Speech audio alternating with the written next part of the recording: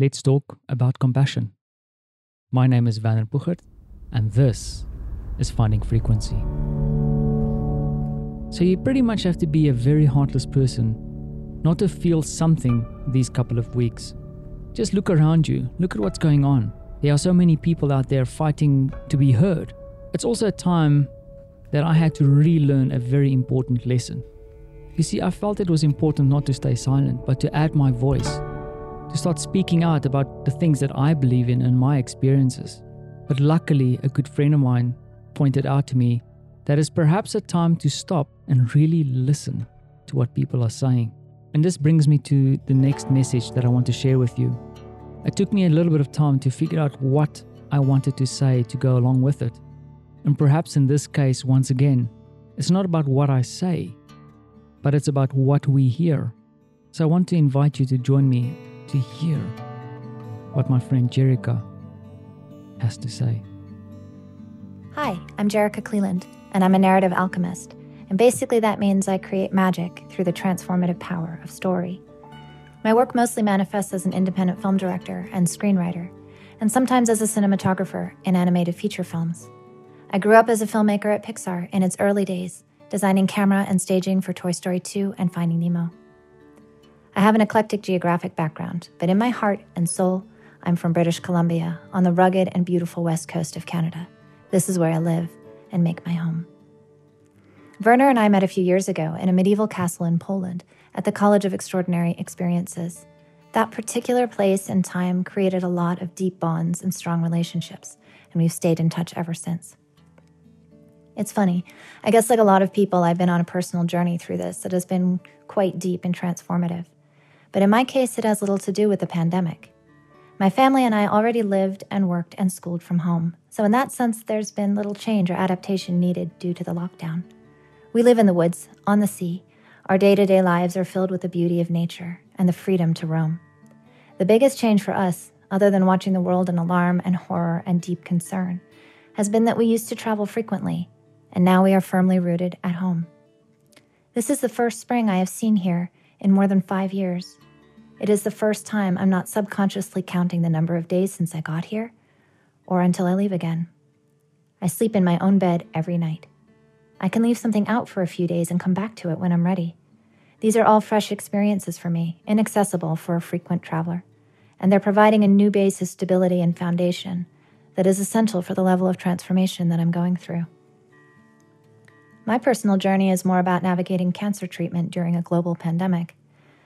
I was diagnosed with stage 2B breast cancer last September and decided on the day I got the news that I would make every effort to see this through a lens of joy and to take the experience as an opportunity for deep personal transformation.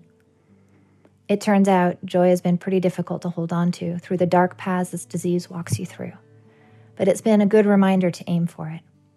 The self-work and changes within and without have been significant. I wouldn't wish this on anyone. But cancer and uncertainty have both been powerful teachers, and I've learned many lessons and gained a lot of insight. A global pandemic is a strange time to need medical attention. As a result, I've been up close and personal with the people and systems that are on the front lines of this. I return home from Europe March 12th, just as the airports and borders start closing. I quarantine for 2 weeks. I have surgery scheduled for April 7th.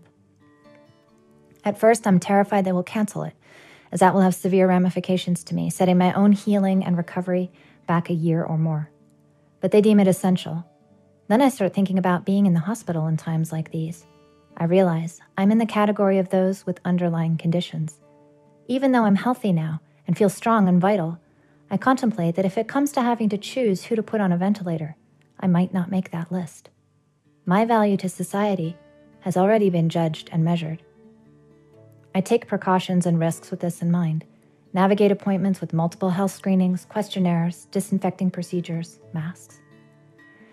Going into the city becomes a dystopian experience.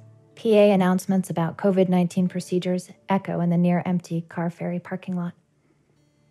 People avoid each other, afraid even to pass, avoid eye contact, boarded up stores and restaurants, road and park closures.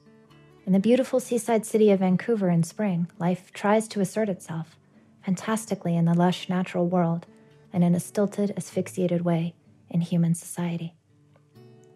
I get the care I need from overworked and stressed medical people. Everyone is doing their best. My own instinct is to focus on enriching emotional connection. I make eye contact, reach out personally, smile, joke around, ask about others, express gratitude, express a lot of gratitude.